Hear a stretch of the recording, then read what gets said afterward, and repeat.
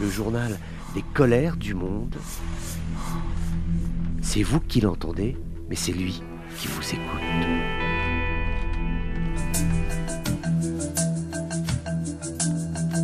Bonjour, bienvenue dans ces colères du monde. C'est un chiffre important, 5600 travailleurs indiens vont prochainement rejoindre Israël pour travailler. Alors c'est un fait migratoire tout à fait banal, si ce n'est que les postes qu'ils vont occuper étaient ceux préalablement occupés par des travailleurs palestiniens. En clair, il y a un remplacement progressif qui est en train de se faire des postes qui étaient occupés par des Palestiniens avant la guerre de Gaza, vu que Israël aujourd'hui ne rend plus d'autorisation de permis de travail aux Palestiniens, et bien pour que ces postes existent toujours dans les entreprises, essentiellement le commerce, la santé, etc., et bien ces emplois sont remplacés par des travailleurs immigrés. Alors aujourd'hui indiens, mais ils pourraient venir demain d'autres pays comme par exemple l'Ouzbékistan ou encore le Sri Lanka. Donc ce à quoi nous assistons, c'est en fait un transfert, un changement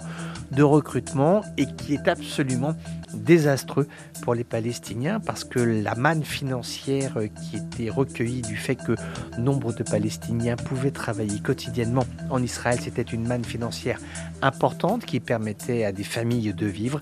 D'ores et déjà, les Palestiniens, notamment ceux de l'enclave de Gaza, vivent dans certains lieux quasiment sur un champ de ruines et les familles qui travaillaient en Israël sont d'ores et déjà privées de revenus puisque rien n'indique du côté israélien qu'il y aura la volonté, une fois que les armes se seront tues, la volonté de faire revenir travailler ces Palestiniens en Israël. Donc aujourd'hui c'est un vrai changement, c'est une vraie inflexion qui est faite par les autorités israéliennes en réponse à l'attaque du 7 octobre qui avait été menée par le Hamas et des factions palestiniennes.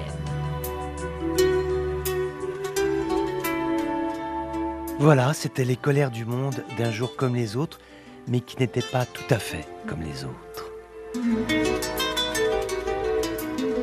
On se retrouve bientôt pour d'autres colères du monde.